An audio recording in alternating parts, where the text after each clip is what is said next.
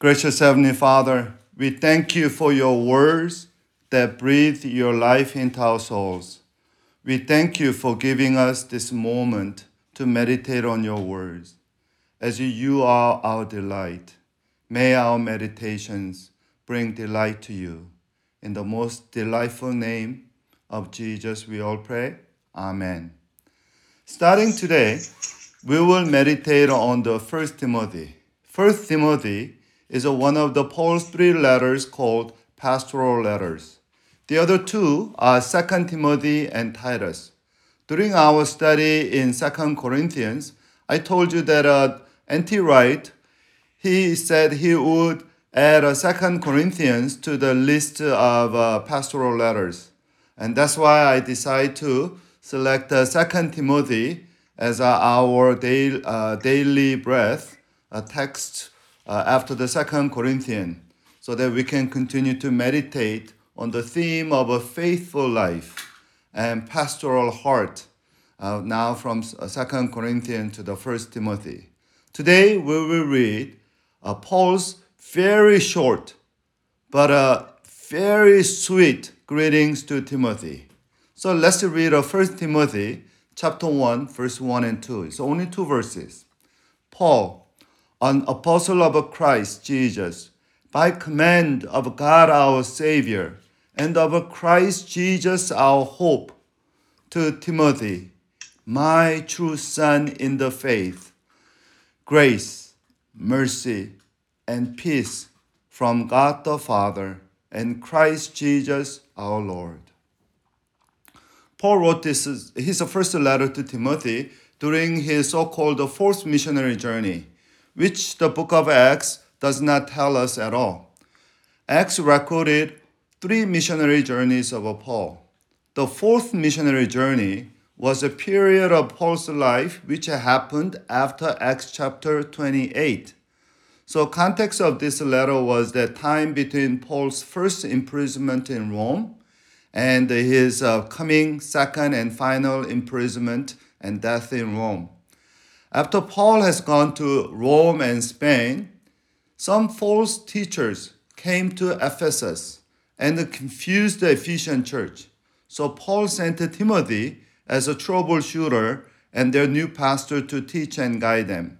In today's salutation, we can see Paul's deep affections for Timothy. I want us to feel Paul's love for Timothy or this young pastor in three ways. And these three observation comes from three rare expressions in these greeting sections. First of all, Paul's indication that his commission came from God our Savior and Christ our hope. That indication is very heartening and emotive. The phrase God our Savior is deeply rooted in the Old Testament and was common in Jewish devotional language. Jewish people, they love to recall God's acts of salvation repeatedly because they are bragging to the world that even though we are a small country, but we are people of God and God saved us over and over again. So for instance, Virgin Mary, when she received God's news, good news about good news for us that God is coming on her and use her mightily. The first thing she said was, in her famous Magnificat was, "My soul magnifies the Lord, and my spirit rejoices in God my Savior." God my Savior. So Paul was implicitly saying, Timothy, and whoever read this, what I'm going to tell you comes from our Savior God, who backs up what he commands. Take your heart, be strong and courageous. God will save you. God will save you. The additional phrase, and of Christ our hope, makes this greeting even more encouraging because hope in New Testament means not a daydream, not a wish, not a good wish. It means certain hope, fully confident expectation of an event promised yet not unrealized. So now, that's the first. The second thing I want us to notice is that Paul's heartening introduction was matched with his tender address to Timothy. Paul called Timothy, my true child in faith. My true child in faith. Timothy came from a mixed marriage. As you know, his godly mother Eunice was Jewish, and his pagan father was a Greek. They lived in the pagan town of Lystra, according to Acts chapter 16.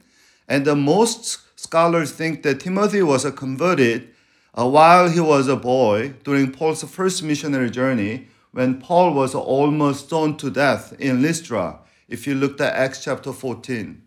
Paul was delighted with his young Timothy, and later in the second missionary journey, second visit to Lystra, he added him to his missionary team or entourage, possibly as a replacement of John Mark.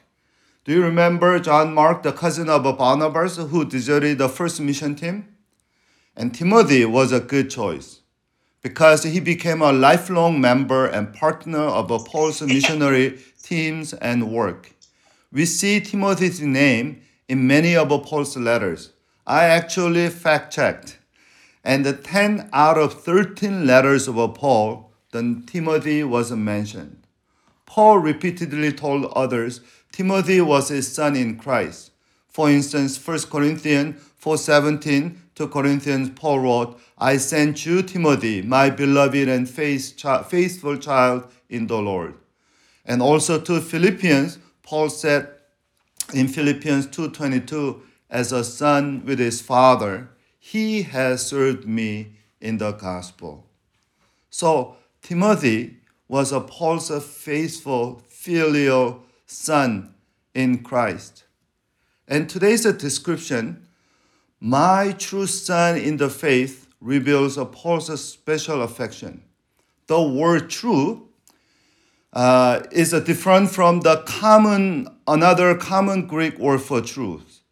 The common Greek word for true is alethes. Alethes, which means true as opposed to false.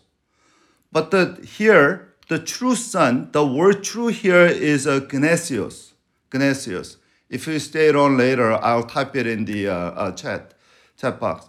Gnesios, which means a genuine as opposed to illegitimate or fake. This word could be used of a child born within a legitimate marriage. The implication in the figurative statement here refers to quality of Timothy's relationship to Paul, and also Paul's recognition of Timothy. Here, Paul was not only fond of Timothy, but he was also confirming Timothy's spiritual position and authority as a legit, faithful Jewish Christian. As I mentioned before, Paul used language in 1 Timothy more nuanced in Jewish lingos. I think the reason for that, he wanted to legitimize Timothy's Jewish spiritual heritage. Remember, actually Timothy was not circumcised until he met Paul, and when Paul asked him to join the mission teams. So he's not necessarily raised purely as typical like a Jewish boy. But Paul was saying, Timothy is more Jewish than anybody because he's a true Jew who believed the true Messiah. I also want us to understand this. Paul never had his own children biologically, but God gave Paul many spiritual children.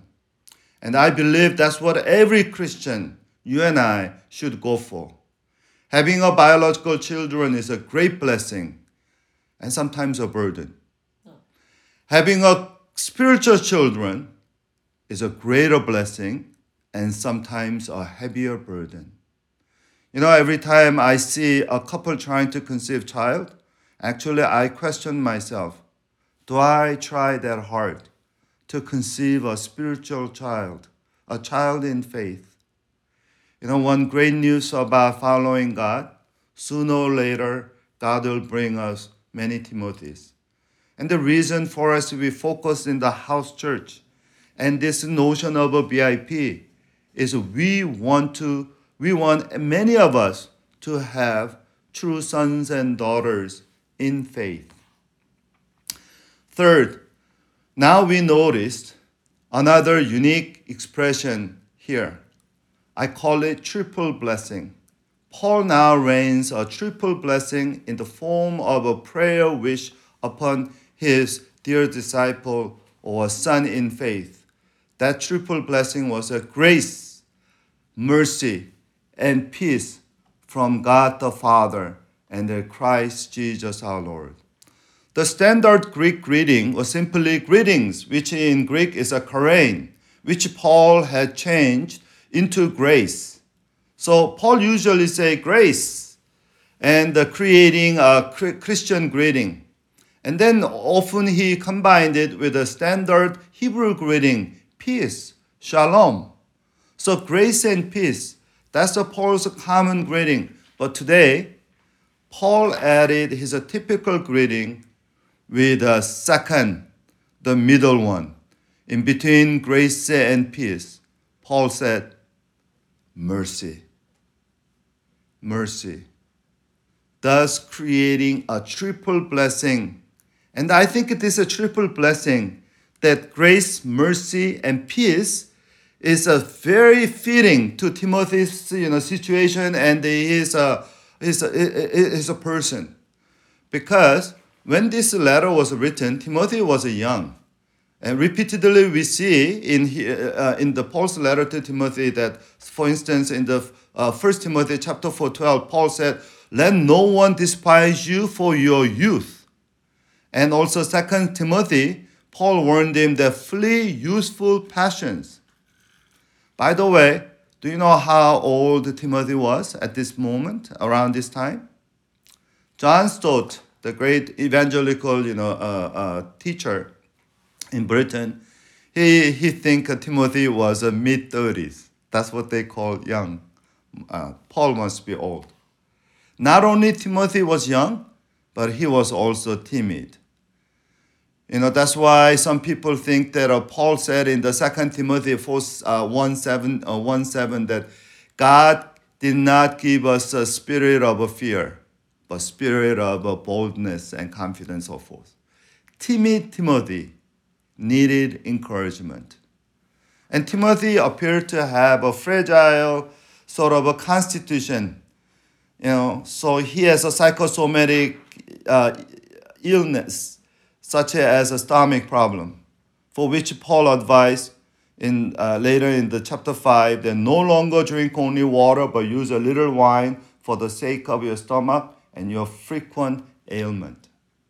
So invoking the triple blessings of God, Paul was telling Timothy, be strong and courageous.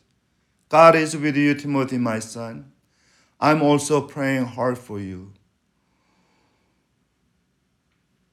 And this is what the spiritual father does for spiritual child.